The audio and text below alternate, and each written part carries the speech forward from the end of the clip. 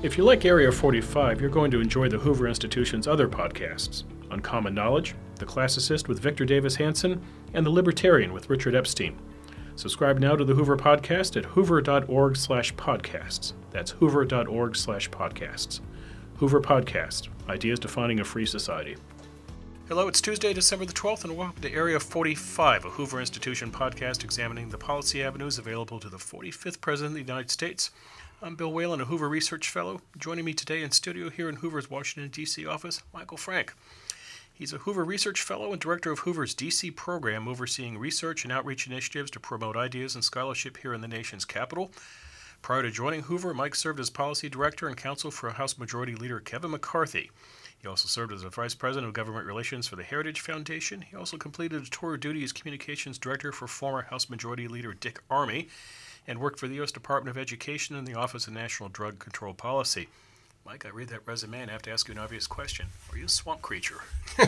I've been here for quite a while, Bill. Yes.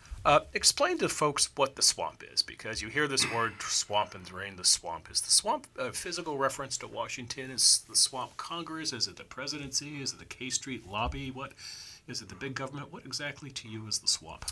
Well, one thing, it's not really a swamp so much as it's a hot tub. Mm-hmm. And by that, you look at the 5 wealthiest counties in America now are basically suburban areas to Washington, D.C., and that reflects the enormous amount of money that flows through Washington, trying to either influence what Washington does, or in the distribution of those grants and programs, a lot of the recipient organizations are now located around here, and they manage those things. So basically, it is the swamp would equal all the efforts to influence the lawmakers and the administrative agencies here, but it's also the people that are directly working for them or people who are hired by them to implement what they do. So the swamp is government, but it's the business of government. Right. There's a lot of, there's one former head of the 2 big healthcare programs, Medicare and Medicaid, once described it. Mm-hmm. He was shocked when he was running these programs in the Clinton years to find how many different associations and rent seekers had grown up around every little corner of the Medicare program. And he dubbed it the Medicare Industrial Complex. And there's similar complexes for housing and for higher education, for all parts of healthcare, for transportation, you name it. Every big policy field has spawned its own industrial complex full of rent seekers and people trying to influence or implement different parts of that agenda. You're a law school graduate, right? You went to Georgetown Law? Yeah. And did you segue right into politics after that? What took you into this world? I'm a New Yorker. I grew up in the Lower East Side of Manhattan. And I was interested in getting started in the Republican side of politics in New York. And the only thing that was available at that time was a position as counsel in the New York State Senate, Washington, D.C. office, which in and of itself should raise your eyebrows, as it just did. Yes. Because a state legislative body typically have their own operations in D.C. Right? And other than Illinois had one, California had one, and New York had one. Where does that? It's not in the Hall of States building, is it? Yeah, it was in the Hall of States, okay. And it was designed to monitor things going on in Congress and the executive branch that would have an impact, say, on New York State. So, if you were a state senator, as many of them were from upstate New York, and you had a lot of dairy farmers, Congress was looking at revising dairy price controls and other, regulations relating to dairy. We were the ones feeding them the updates and the intel on what was going on, how it might affect their constituents, and what they would need to do to influence that. Mm-hmm. In the course of doing that, I was exposed to quite a few what are called Rockefeller Republicans, and I didn't like what I was seeing. I didn't think of this as Reagan-esque, and Ronald Reagan is what made me... I by the way, used to work with the daughter of one, Leslie Goodman, who was the daughter of Roy Goodman. My state senator. Right. Yeah, the heir to the X-Lax fortune. Correct. And I was more and more taken aback by just sort of how liberal they were and how much they were, in some ways, not really any different from what I rebelled against. And I had a chance to go work for Bill Bennett when he was Secretary of Education and in the Legislative Affairs shop, and I jumped at that opportunity. And from then on, I've pretty much been either in think tanks or working for some part of government. And the years in Capitol Hill were particularly formative because we were in the middle of all sorts of major debates. First, I spent 4 years working on the minority side when Republicans were in the minority just before the 94 revolution, 1994. That was with Dick Armey? No, that was Bill Dannemeyer, California. California, okay. And he was on the Energy and Commerce Committee and Judiciary committees. I did all his committee work for him.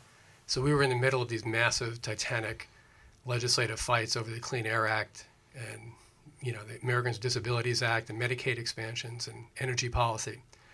And then we had a ringside seat for the Henry Waxman, John Dingell battles, which was kind of these last period when there was a legitimate split. This was over the heart and soul of the Energy and Commerce Committee, right? Right. Right. And Dingell was, John Dingell was legendary from Detroit. His wife now holds the seat. Dingell has held that seat for, 100 years or something like that? It's 80, since 1937. 30's right, his father. And John Dingell had some of the best nicknames on Capitol Hill. It was Dirty Dingell, Tailpipe Johnny, because he was no fan of EPA emissions. That's right. For the auto industry, and Henry Waxman from California was just the opposite. So I remember this. It was a question of who ran this committee. And at all times, it was a question also of the scope and size of that committee, because when you have the names Energy and Commerce, you can kind of claim to anything. Commerce Clause. Exactly. Covers almost everything. Exactly. Yes. So you had a ringside seat for that fight. Yeah, and what was interesting there was the way there were really two major factions within the Democratic Party, and Waxman kind of came to symbolize, in my mind, one of those, the Watergate class of '74. Yes. They took a different approach to politics, and the Dingell school was more the kind of the Cold War liberal school, where they had an interesting mix of values. You might have when Dingell lobbied to get his kind of people on the committee when there were openings. He ended up getting members who would support him on the industrial issues and the environmental and energy and auto sort of issues. But he might also pick up somebody who was a staunch Second Amendment supporter. Dingell himself at the time was on the board of the National Rifle Association. He would get members who were pro-life, 100% pro-life. Tom Manton, who was a borough president of Queens in New York City, Democrat, kind of a machine politician, he got on the committee. Well, he was not only an acolyte of Dingell and supported him in all those energy and environment and so on, all those issues, but he was also a 110% score on the national pro-life groups indexes. So the committee had a lot of those issues coming forward, different aspects relating to the Centers for Disease Control, National Institutes for Health, the Medicaid coverage, all these issues that related to some pro-life or pro-abortion debate. And you always had 2 or 3 or 4 Democrats on the committee who were automatic votes for the pro-life side, and 1 or 2 Republicans only going toward the pro-choice side. Right. And the point being is that there was a whole lot more ability to form bipartisan coalitions back then, because of that nature. Today, and I think it ended for good when Waxman beat Dingell for the chairmanship in 2000. Was it 6? All right. Right. And in 2007. Today, the Democratic caucus is very unified. There's only a few aberrant voices anymore, and even they tend to get put in their place whenever they raise their heads. And the same thing is true on the Republican side. There's 2 very different tribes now. Right. And not a lot of overlap ideologically. Interesting. So where were you when the 1994 revolution, the first of several revolutions to come in Congress, where were you when that happened? I was in Director of House Relations for Heritage, and we were helping do all kinds of we were approached by the Gingrich people and Dick Armey's people at the time to help assemble conservative experts to think through if there were to be some kind of an agenda document, what would it look like? What would be the things that would garner the most support and make the most difference? And we hosted quite a few of these kinds of blue sky sessions to vet it. And it helped. It helped them think through they crystallized their thinking and come up with what eventually became the contract for America, and then in '95, we were involved in all the different formation of the details of that contract and what would it look like legislatively. And then toward the end of that year, the leader and his staff approached me about going over there. So I had a chance to go work and be right in the middle of all that. And I started during a government shutdown, and after a 30-inch blizzard. So the city was shut down, and the government was shut down at the same time. Our Hoover colleague has written, Mo Fiorina has written a book called Unstable Majorities. I don't know if you had a chance to read it or not, but it's an interesting political science look at what's happened to politics in the past couple of decades. And it's an interesting period, Mike, in this regard, that we've had consecutive two-term presidents, 3 two-term presidents in a row. It's only happened once before in the Republic, and that was back in Jefferson, Madison, Monroe. But it's now happened with Clinton, Bush, and Obama. I don't know if Trump's going to make it a 4th, but we've had 3 at least. So that speaks to stability at the executive level. But Congress has been Mr. Toad's wild ride. From 1954 to 1994, there was a certainty to Washington, which was what? House Democrats ran the House, and they had the Senate, except for the first 6 years of the Reagan administration. So Congress was Democratic territory. The White House would come and go, but Congress was Democrat. And then in 94, we begin this series of upheavals where Republicans take over Congress. It then switches back in 06, and then in 10, the House goes Republican, and 14, the Republicans get it back. And now we're looking at 2018, and a distinct possibility that the House could go Democratic. I don't know about the Senate, but the House at least seems to be in play. You've been watching this up close for a long period of time. Why does it keep flipping? Well, I mean, it's in some cases it's overreach. I think in 94, that was a reaction not just to the effort by Hillary Clinton, First Lady, at the time, to revamp the healthcare system. Right. But it coincided with efforts that offended people who respect the Second Amendment. I remember there were news reports that some of the what I guess are blue dog Democrats at the time were in districts that had something like 70% of the adult males own firearms, and they were supporting legislation that was easily characterized as restricting those rights. That was a problem. There was a stimulus bill, much smaller than the one that President Obama moved through, that was also offensive and became a kind of a target for pulling out line items. I think a water slide in Puerto Rico is what I remember. Right. That the government was going to fund. And when you voted for that whole package, you also voted for the water slide in Puerto Rico. Right. And ads were run, and it was an easy way to characterize the incumbent who voted for that as being very frivolous with the taxpayer dollars at a time when that was frustrating to people. So there was a whole range of issues where President Clinton and his very strong majorities in both the House and the Senate overreacted and tried to push through things that people weren't ready for or had not been vetted properly.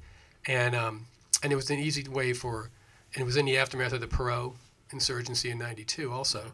And it became a rallying point for just about every part of the right-of-center coalition. So some would latch on to efforts to make it easier to get abortions and use federal funds and so on for that.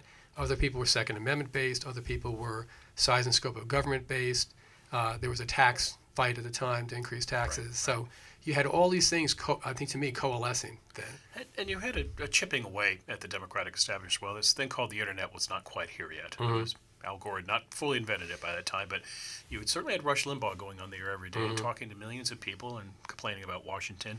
Newt Gingrich, I was a journalist here in town at the time. I remember Newt Gingrich calling and talking about Jim Wright and talking about Jim Wright's sleazy book deals and House of Ill Repute and so forth. And so there was kind of a conversation going on about it. The House banking scandal that occurred at that time. I was telling a friend last night that what's remarkable in these times is that you have members now just fleeing the scene almost the moment they're charged with something, whereas you had a situation like the House banking scandal where Barbara Boxer gets enmeshed in it and she goes on to serve 24 years in the Senate. So, but you have had, Mike, in the cycle since 2006, these votes of no confidence against Congress. And if there's one continuum, it's everyone says we need bipartisanship, and each new president stands up and takes the oath of office and gives a speech saying it's time to come together for the good of the nation, and I'll work with Republicans and Democrats. You can write these speeches in your sleep, we need good ideas. It doesn't matter where they come from and so forth. But you've been doing some homework on Congress, and you've been kind of studying what makes red and blue different. So let's talk a bit about what you found in terms of what distinguishes Republican and Democratic members these days. Well, it is, I became interested in this just to go back a bit, about 10 years ago when I was frustrated by having known almost all the Republican members personally through my work. I didn't see the public accusations that the Republicans were the party of the rich, country club party, that kind of thing. Right. It didn't make sense based upon who I knew and the kind of places they represented, their everything, their demeanors, their priorities in life, where they went on vacation, where the kids went to school, where they went to school. It just didn't jibe.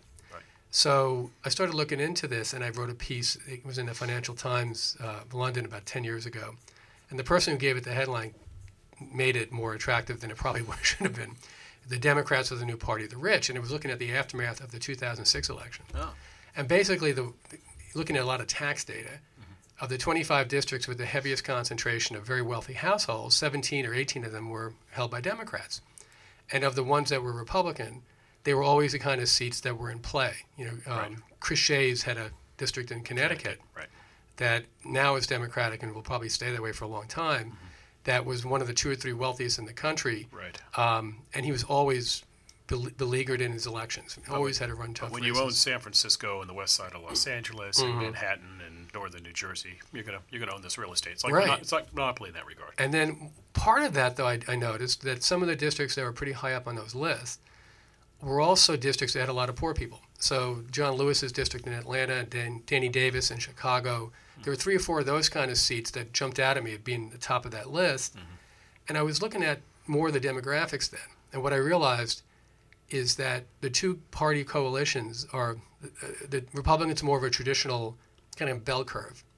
If you look at different measures of elitism by income, by level of education, median home values, income in general, all those different measures, even occupational, things like manufacturing employment or military careers, what you had in the case of the Republican coalition or caucus were a concentration of districts full of people with incomes in the middle ranges, people who did not go to grad school, did not drop out of high school, were somewhere in that middle.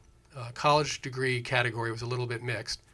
But basically, today, if you look at it, the district's percentage of the district population with incomes between 35 and 100, which is a pretty good measure of a middle. Out of that 100 districts with the heaviest concentration of those households, 91 have Republicans. And that's a pretty big correlation. And when you start looking at other measures like that, median home values, if it's over 275,000, it's about 3/4 Democratic members representing those districts. If it's under 100, it's about 3/4 Democrats. And everyone in the middle there, from about 100 to 218 actually, is heavily Republican. Okay, so one problem is they just don't represent homogenous district Republicans and Democrats. What else do they not have in common? Well, I think if you look at the kind of districts too. So if you have, I think it's about 8 or 10% manufacturing employment or more, it's almost always a Republican seat. If the percentage of constituents who have served at any time in the military, so it's just any military service, so it could be Vietnam era, Korean era, and so on. Right. The more of those constituents you have, the more likely it's Republican. The fewer, the more likely it's a Democratic seat. There's measures like that give you a kind of a complexion of the kind of people who are working there, earning those middle incomes and living in the homes that are $130,000, $150,000, not $750,000 or $1 million, which is where, especially in the coastal areas, that we get a lot of concentrations of those kind of people. What about the members themselves, Mike, in terms of, let's say, life experience? If you'd gone to Congress in the late 1940s or 50s or 60s, a lot of the members would have had one thing in common: military service. They fought in one of the, either World War II or Korea. They would have been drafted at one point. They would have served, so at least that would have been a point of connection. But in today's Congress, what is a point of connection? Are they all lawyers and MBAs, or are they all college educations in common? Where do they come together in terms of being able to talk to each other? Well, I think during the wave elections, you get an aberration there. You get a lot of people washing up in Congress who are there because of that political wave. These are the obligatory guys who, I'm going to serve only 4 years and we're going to clean up the place. Sort of, yeah. And that's when you get members who had run a pizza or had, exactly. There was a point where there were something like 3 undertakers in Congress, who, by the way, have remarkable personal skills with constituents. Because if you think about it, they get used to dealing with people. They've got to walk through people at the worst moment of their life. Exactly. And there was some members who were just astonishingly adept at that. And I couldn't figure it out why. And then I realized the one thing they had in common is that their families had, for 100 years, run on funeral homes. Now, is it like The Godfather? Do they say, I'm ready to do you this great service? It's the other way around, too. I think Exactly. It cuts both ways. But. It's funny, by the way, how many senators end up in the same sand trap, which is after 2 terms and having promised when they first ran they'd only serve 12 years. And I've decided to stick around. I wrote a piece the other day about Orrin Hatch, who's in the middle of this, drama in Utah about whether or not he's going to run. And Hatch is 83 years old. He's the second oldest person in the Senate. He's been in Utah. It goes back to the 70s in Utah. And he won his office, Mike, in 1976 by making longevity. The other guys, he said, what do you call somebody who's been in the Senate for 18 years? You say, it's time to call it a day. Go home. Right. So, but he's a fair. So it's funny how much these guys are lifers. Yeah, but it's there's a number who are lifers, but I think the toll that current service in Congress takes on members is starting to show up as well. It's not a pleasant way to spend your days. Okay, toll. There are a lot of ways to break down toll. There's the toll of being in Washington versus your family being elsewhere if you either decide not to bring them here or just can't do it. There's the toll of dealing in a Congress, which is just probably not that fun on a daily basis because everything is a fight these days. One thing that's true, it's probably the most inartful political request to make in this environment, but if you think about the power of our checks and balances in our Constitution, the three branches were designed to be co-equal, and each were given their unique authorities and powers.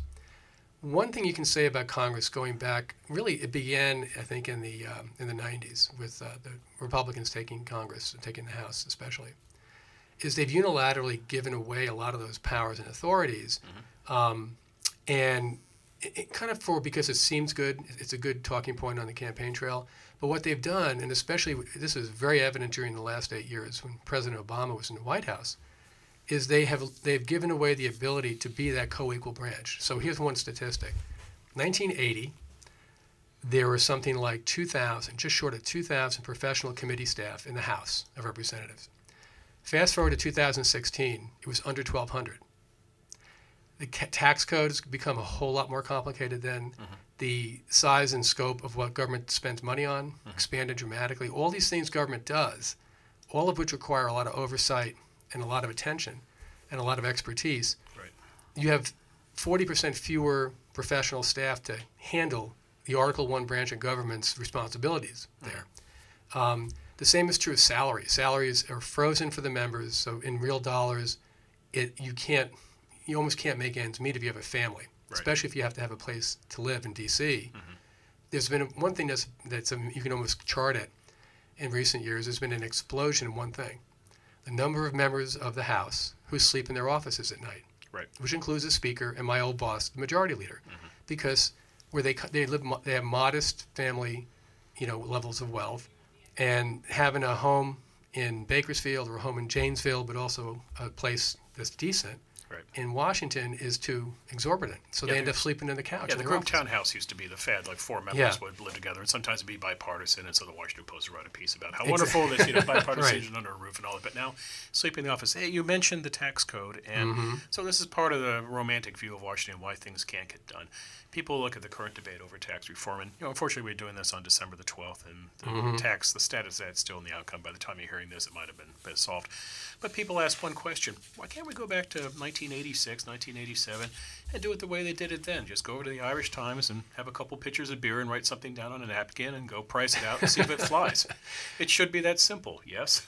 I think it maybe not that simple, but that's how it happened. That was the Joycean Epiphany, yeah. It was a liquid lunch, and taxes got fixed. And it's because you had people like Bill Bradley on the Senate Finance Committee, who was a Democrat. And Bob Packwood on the Republican Packwood side. from Oregon on the Republican side, who were willing to create a blood oath. They try to get something done that they both felt was advantageous for them and for their constituents. That's missing right now. When you start a process like this, where I think it was 45 Democratic senators sign a letter saying, here's our list of demands on any kind of product that comes out of a reform process, they basically took themselves out of that game because their list of demands included several items that basically would mean no reform. So you can't, when you have a situation now where the top 1% of earners earn something like, I think it's 21% of all the income, but they pay about 40% of all the taxes. If you do a cut in taxes, and that 1% is going to get less than that 40% that they currently shoulder, you're making the tax code more progressive, and At some point, 40 to 42 to 44, at some point you can't sustain it. But Mike, the list of demands, that's political cover. That's your way of saying, I need a reason to explain why I did not vote for tax reform. And so you put your list of demands you know will not be met in there, and so you now have cover to do it. So that suggests a different mindset that exists today versus 30 years ago. Yeah, but I don't think the kind of things that were being demanded back then were such that you couldn't negotiate your way into some middle ground.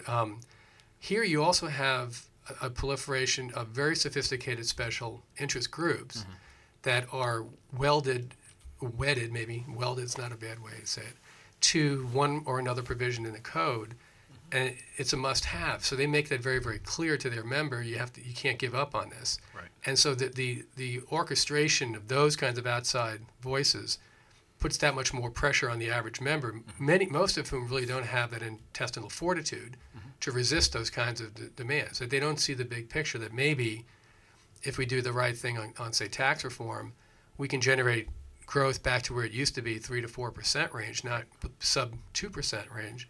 And that will in turn yield all these wonderful benefits in terms of job creation and upward advancement in a socioeconomic sense that's been missing the last 20 or so years. So they kind of define the terms of engagement in ways where you just can't go if you're on the other side of that divide. And what about former members, Mike? I remember back in the late 80s seeing members retire and then suddenly they would pop up running the National Beer Council or something like that. They would just segue right into a special interest job as a lobbyist. Trent Lott made a lot of money over the last decades, leaving his Senate post and now lobbying and so forth. Is that another thing that did not exist as much 30 years ago now? The former members really kind of having a lot of skin in the game. It was maybe 30, but I don't think it existed 50 years ago. Yeah. At some point in the 80s, it wasn't that unusual for a member to leave, sometimes at the peak of their careers, and go into a very high-paying position running the Motion Picture Association or maybe some ag sector group or a healthcare industry group. Bill Gradison, I think, did that for health insurance plans. He was senior Republican on Ways and Means Committee that did a lot of that work on healthcare. So it happened repeatedly. More recently, it still happens. I think now the norm is more for members to go to firms that have clients that are these various associations and so on. And the people that run the associations oftentimes are former staff. And the staff do this a lot. In some ways, maybe it's more common now for staff to just, go directly from a senior position on House or Senate to a lobbying slot somewhere. And they take a year off as a cooling period, and then they go right into the game. And I go up there periodically for different kinds of group meetings, and I'm always struck at how many people I run into. What are you doing? And it's always some firm that has a generic Washington name, some kind of Pathfinders or something, and they're the ones that have the clients, and so they maybe cut out the middlemen, and they just have a small group of people that used to all work for certain kinds of members. A lot of firms make sure they have both Republicans and Democrats, so the firms, ironically, are a whole lot more bipartisan. So a good example of this is somebody who you probably worked with during Dick Armey's days, and that would be Ed Gillespie. Sure. Well, I replaced Ed. I remember Ed back in the day being a very aggressive press secretary for Dick Armey. I'll tell you a funny Dick Armey story, by the way. My late father was involved in a very complicated marriage, and they decided to go see a marriage counselor. And the marriage counselor they went to, you're smiling, was Susan Armey. Oh, really? Yes, wow. Dick Armey's wife. Yeah, I knew her. Yeah. And my father and I were talking one day at Congress. He said, I can stand watching everybody on Congress but one person. I said, who? He goes, Dick Armey. I said, why? He goes, every time I see Dick Armey, I'm thinking how much money I'm paying on marriage counseling. Yeah, well, he was, I was trying to be his communications director for a couple of years, and every time we did a Tuesday press briefing to talk about the week ahead on the House floor for the press, he inevitably would recite the lyrics of some country western song. Yeah. Lower East Side of Manhattan did not expose me. That upbringing did not expose me to very many country western songs or the lyrics. And one time he was trying to explain what it was like to mediate between two subcommittee chairmen who were fighting over the jurisdiction of some bill. And he ended up saying, well, it's like one of my favorite country western songs. And the press is eagerly with their pads out waiting to write it down. The title of the song was She Left Her Dear John on My John Deere. And they all started writing it down. And at the end of the press conference, after he walked out, they came up to me, "Is that a real song?" And I'm looking at him thinking, you know where I grew up? I have no idea. But every day it was like that. That is very funny. I mentioned Ed because Ed worked for Dick Armey. Ed went to then work with Haley Barbour. Right. They had a very good money-making firm with that. Then Ed went to work in the Bush But he White left. House. But he also went from Dick Armey to the RNC, the Republican RNC. National Committee, when Haley Barbour was chair. Yeah. And he ended up doing the RNC one day, and he worked in the Bush 43 White House as a counsel. He goes on to run for the Senate in Virginia, and then goes on to run for governor of Virginia. He's kind of a swamp guy in that regard, even though he does technically move across the river, though I guess he's still one of the counties or whatnot. But let's talk about 2017. I was born here in Washington, D.C. I grew up across the river in Arlington and Alexandria. As I try to explain to people, since I moved to California about 20 years ago, I know how to get from point A to point B in Washington. I just can't tell you what you're going to find when you get to point B.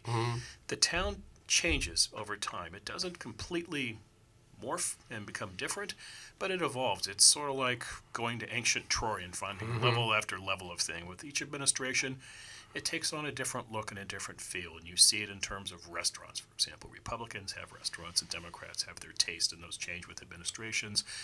The town takes on a different look and feel depending who's in power. But one thing which is consistent, Mike, as a friend explained to me one day, there are two uniforms in this town. There is a blue jersey and a red jersey. And you're on one of the two teams. But right now, the blue team kind of knows how it feels about the guy in the White House. The red team doesn't understand what's going on.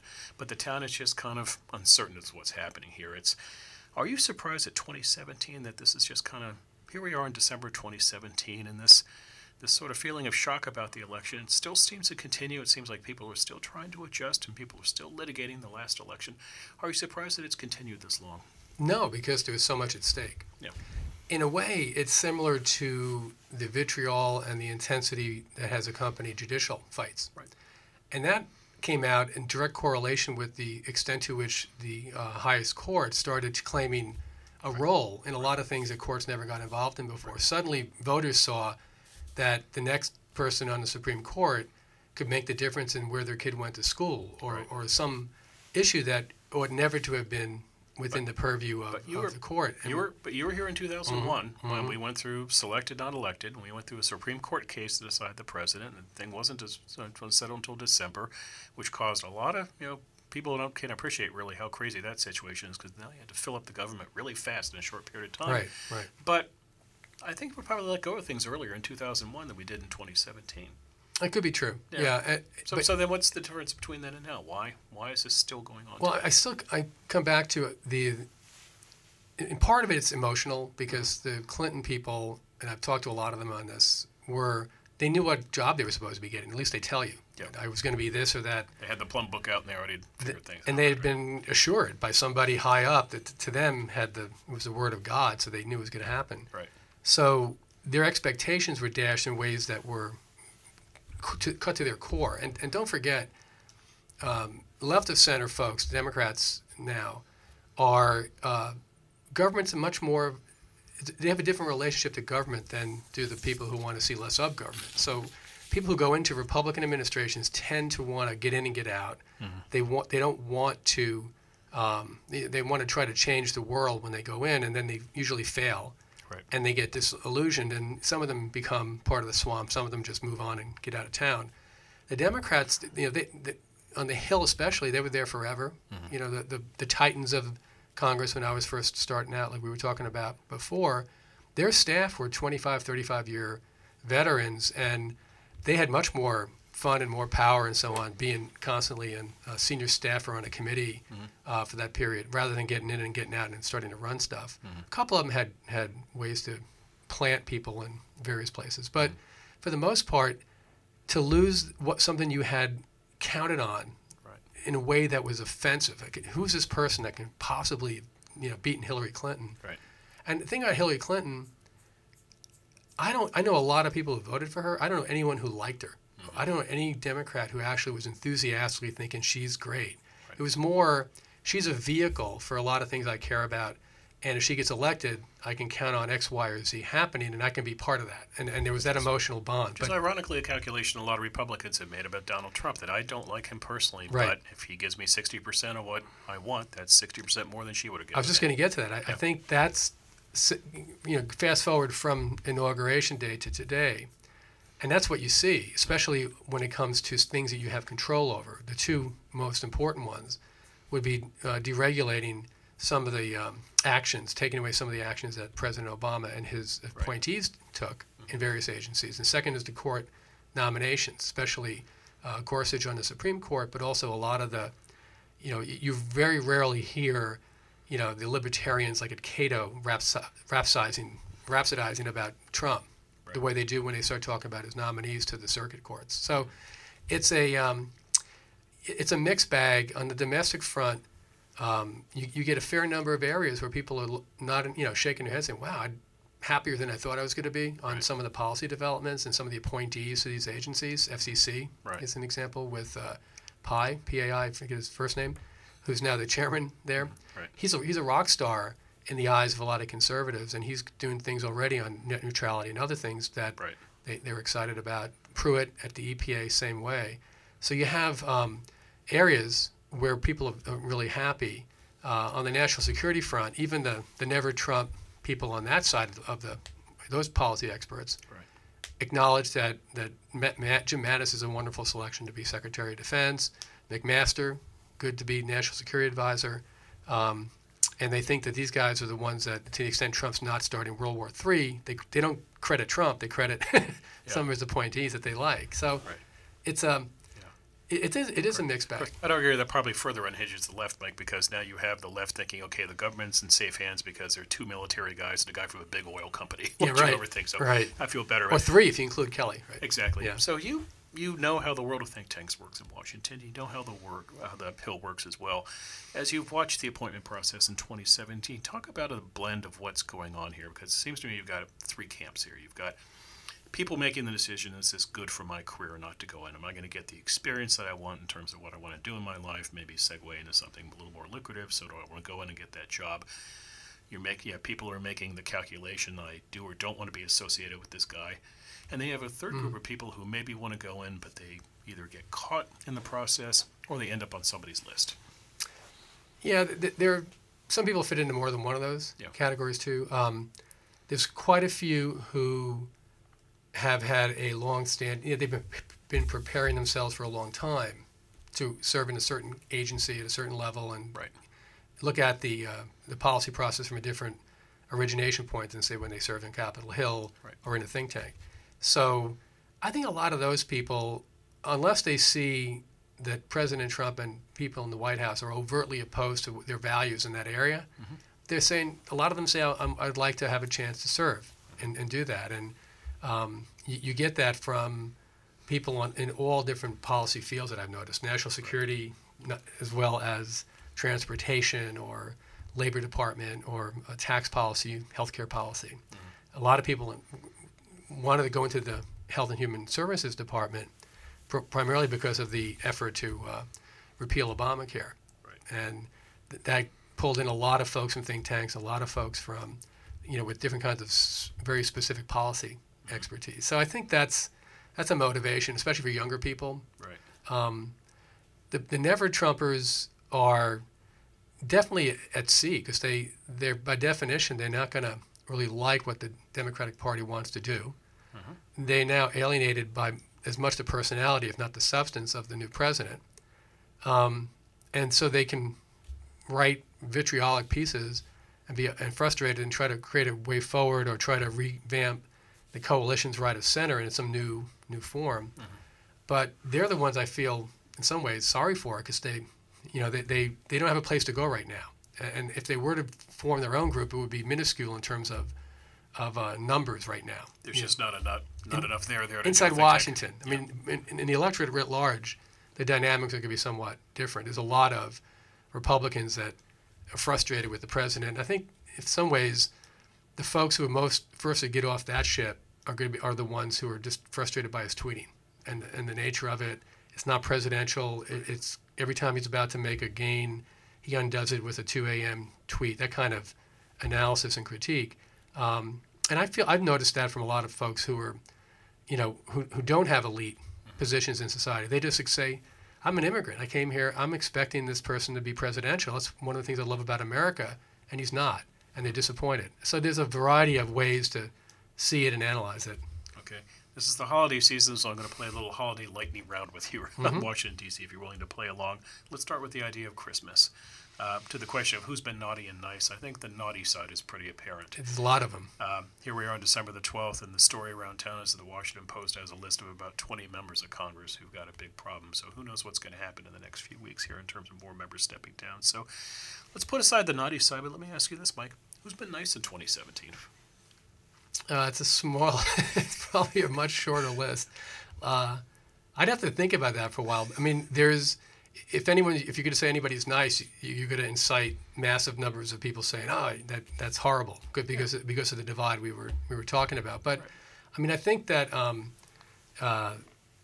some of the folks who are trying to move the tax reform, for example, that's the huge item on the plate right now, have been very concerned about putting things in the stockings of middle-income families, especially families with children, in ways that other times they've never been across the finish line. So I think I'd give him Kevin Brady, people like that, who's the chairman of the Ways and Means Committee, and some of his allies, Pat Toomey, Marco Rubio tried to put those things in the stockings, and you can say, well, it's sort of like buying votes, but it's also giving them back more of their money. It's not giving them a check. It's really just saying, we're going to try to alleviate some of your tax burden so you can raise your families, and I think that would qualify.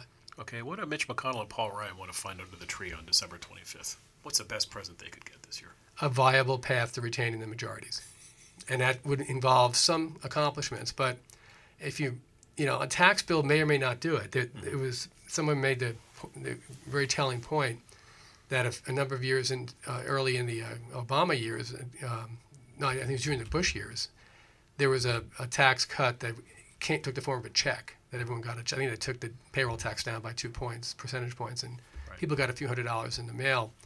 And when they were polled about it afterwards, I think it was 24% thought it was not a cut, it was an increase. 9% or 12% or whatever said it was a cut, and most people had no idea. Right. So it politically didn't have any resonance. The resonance is going to come if they can get their reforms through in the corporate side, lower the rates, give businesses more ability to deduct expenses and that sort of thing.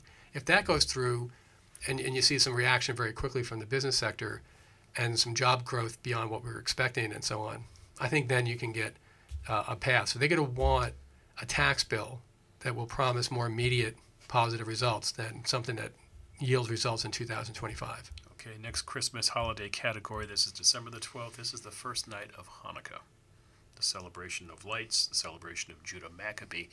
Maccabee, translated into English, means literally hammer. I think hammer, you think hammer. Who do you think? Not MC Hammer. You think Tom DeLay. Tom DeLay. The original hammer, the OG hammer himself. Who are the hammers in this Congress? There's nobody with that personality in the Congress. I think Mitch McConnell is someone who plays that role in the Senate. But even his lieutenants they're not the kind of people that are going to give you the Lyndon Johnson arm around the neck and squeeze. You're not going to get that. And turn farther in the men's room and turn off the heat in your office, that kind of stuff. And in the Trump, but he does it indirectly. He does it from a distance. He doesn't necessarily do it in person.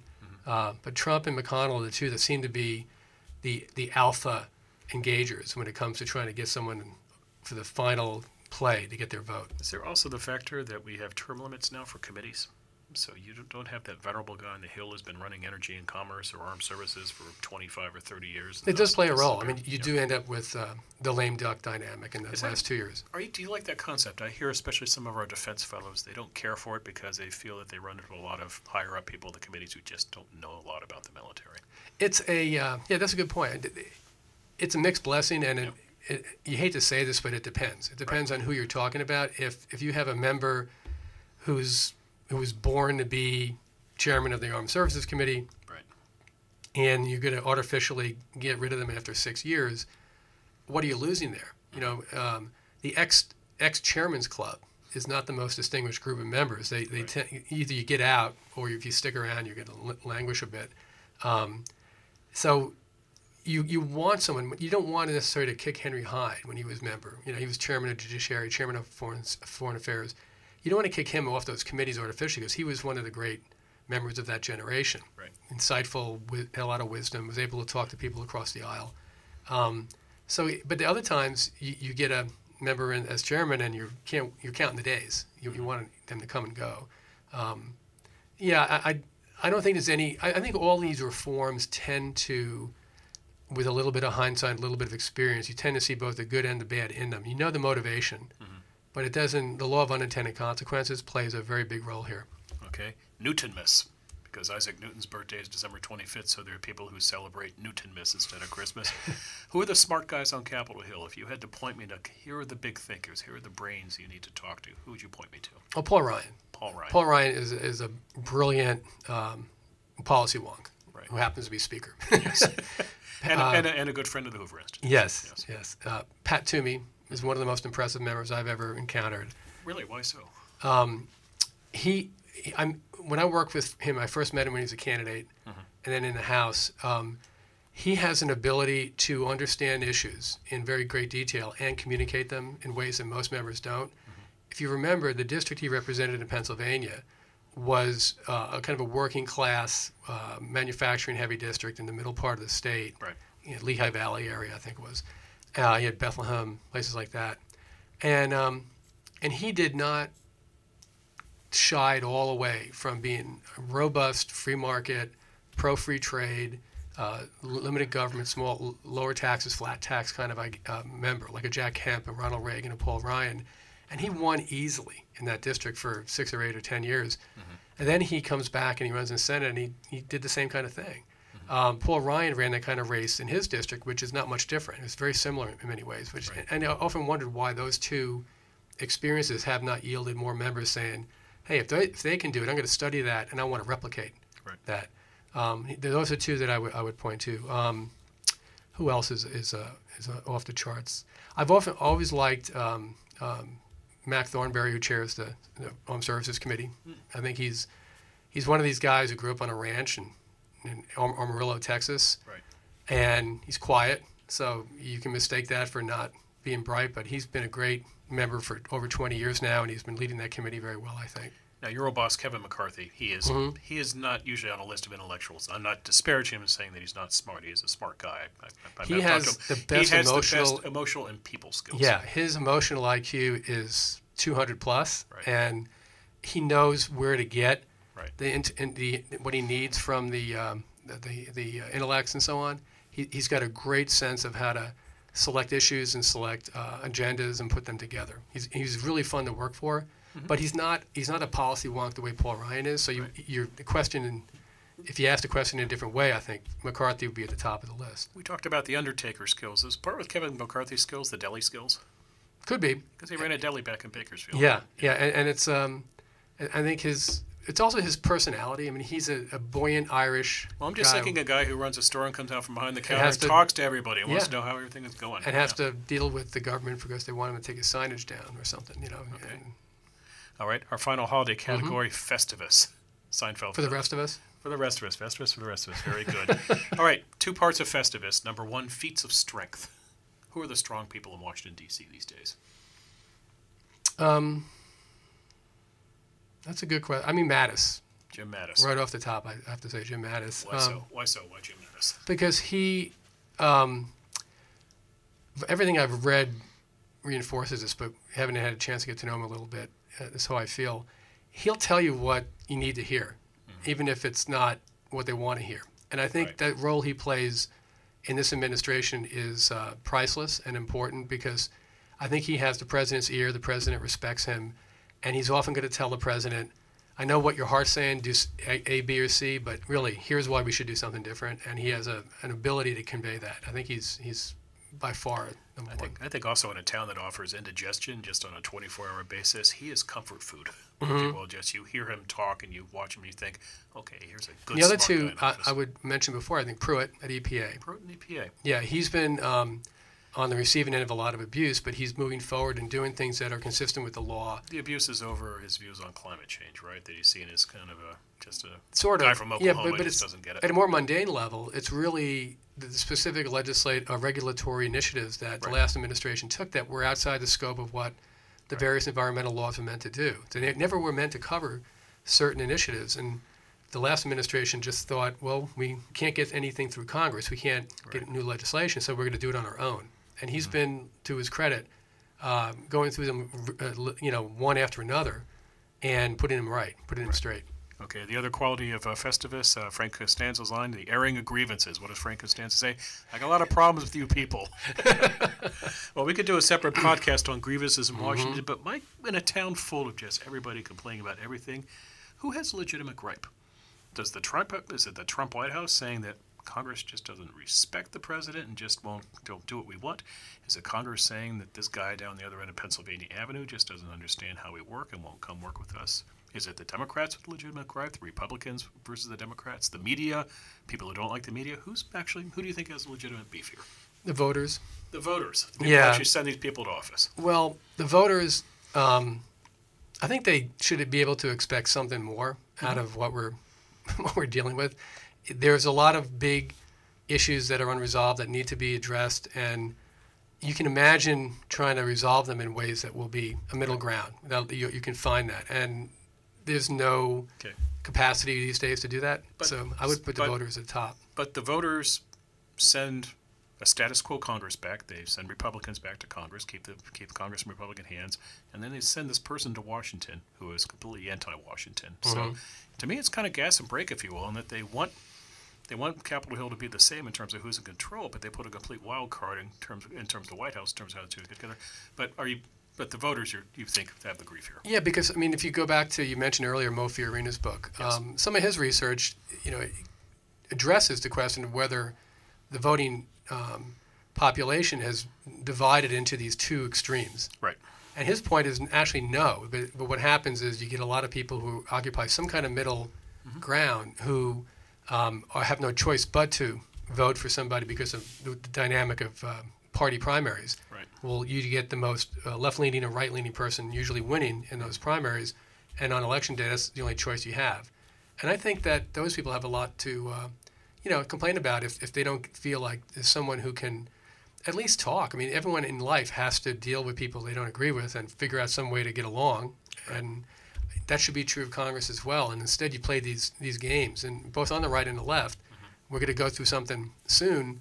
The next time later on this month, about 10 days, when we have another government shutdown scenario. Right. And there's a list of non-negotiable demands on one side and the other, and it's not the way. When you work up there, you can only deal with so many things at a time, and the more oxygen that gets sucked out of the room dealing with must-pass, last-minute cliff situations like debt limit and a continued resolution appropriations bill is going to run out and the government will shut down. That takes away the ability of people in that institution to do long-range thinking, to look around the corner, to start thinking creatively, to request information from people you don't get it from normally. People don't appreciate that enough. You would hear, for example, in the past few weeks, some talk would start about Rex Tillerson leaving the state, and then Pompeo switching from CIA to state, and then Tom Cotton going from the Senate over to CIA. You'd hear very quietly that the person who didn't want this was Mitch McConnell. Why? Because now he's looking at nomination battles on top of everything else he has to deal with. So he has only so much time of the day to do so many stuff, so he just can't put more stuff on his plate. It's true. One of the things you have to understand about Congress, especially end of the year in an odd-numbered year, but also especially the last few months of the even-numbered year when they're in session, is that time on the floor becomes a commodity that increases in value as the time winds down toward the end of the two-year Congress.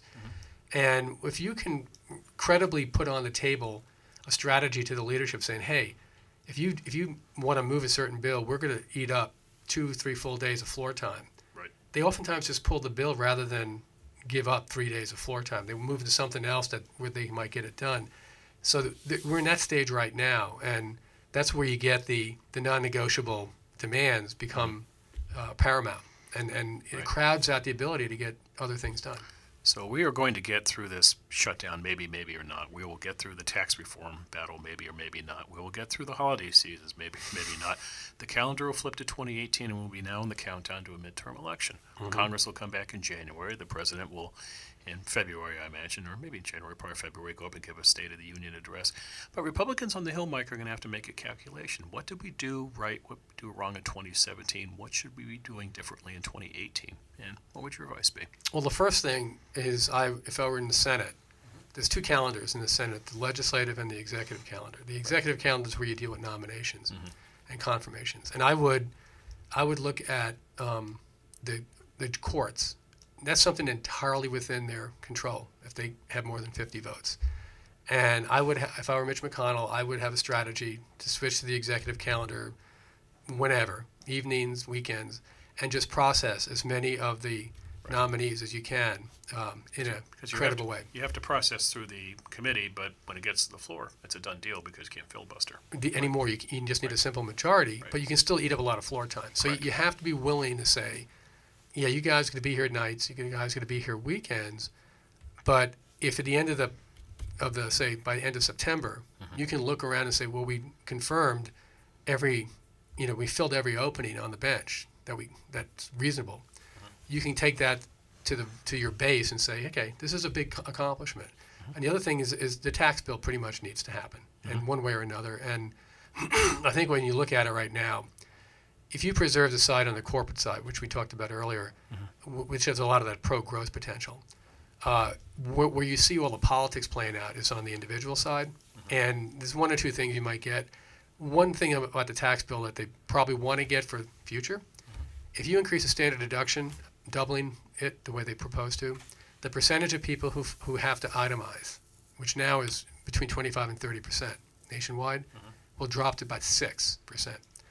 That means that 94% of people who file tax returns will never have to encounter all those third rail tax fights. Right. They will not worry about mortgage interest deductions. They will not worry about state and local deductions and charitable deductions. If you want to come back 2 or 3 years later with round 2 of tax reform, and you have that environment where in some states it's not 6, it's 4 or 3 or 2% who actually itemize.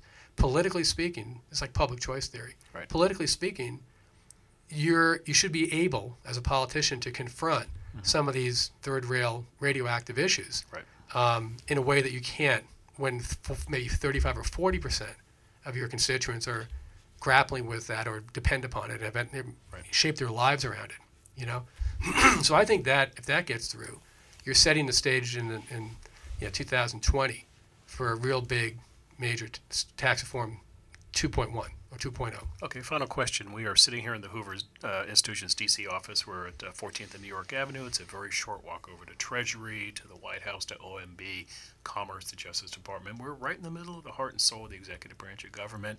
You can hop in a cab or an Uber, and it's not that long to get up to Capitol Hill and go to your old stomping grounds. What should Hoover be doing here in Washington? What is Hoover's role going to be here in 2018?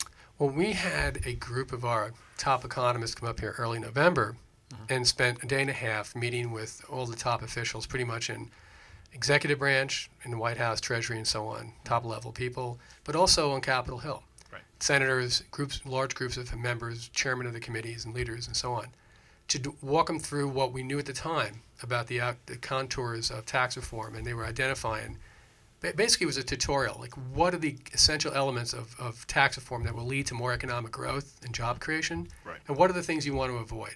And they gave them a very, direct and nonpartisan assessment of where the good and the bad and the ugly were in those drafts, and answered a lot of questions. And it was clear that that's a vacuum we were filling, that the members had been getting lobbied by people with a particular interest, but they had not been exposed to people who were at the level of former chairman of the Council of Economic Advisors of the White House, top tax lawyers in the country who teach in law school and so on, who could bring their expertise to bear. That's the role we play. That we can come in a nonpartisan, independent way and in sort of a just the facts ma'am style, assess the good, the bad, and the ugly, and try to educate them and answer their questions and give them more information than they would get from any of the other kind of meetings they typically get. And I know that firsthand because there was it's an arid desert out there when it comes to real serious meetings like that. Right, so we'll be doing more of the same in 2018 Yeah, with that. in a wide range of areas. That sounds good. Mike Franc, great talking to you. Thanks, Bill. You've been listening to Area 45, a Hoover Institution podcast on the policy avenues available to the 45th President of the United States. If you've been enjoying Area 45, please don't forget to rate, review, and subscribe to us on iTunes. And if you wouldn't mind, please spread the word. Convince your friends to give us a listen. The Hoover Institution is online at www.hoover.org. And while you're there, sign up for the Hoover Daily Report, which delivers the best work of Hoover Fellows to your inbox every weekday. The Hoover Institution has Facebook, Instagram, and Twitter feeds. Our Twitter handle is at HooverInst. Mike, if somebody wants to sign up for events at the Hoover DC office, how do they get on the list? There's a Hoover DC place on the Hoover site, so we can go just to click on hoover.org that, and look for the Hoover DC office. and you can sign up for our event notices and a weekly email and that sort of thing. Sounds great. For the Hoover Institution, this is Bill Whalen. We'll be back soon with another installment of Area 45. Until then, take care. Thanks for listening. This podcast has been a production of the Hoover Institution. For more podcasts from the Hoover Institution, please visit hoover.org or Hoover's channels on iTunes, SoundCloud, or Stitcher. I'm Chris Dower for the Hoover Institution. Thanks for listening.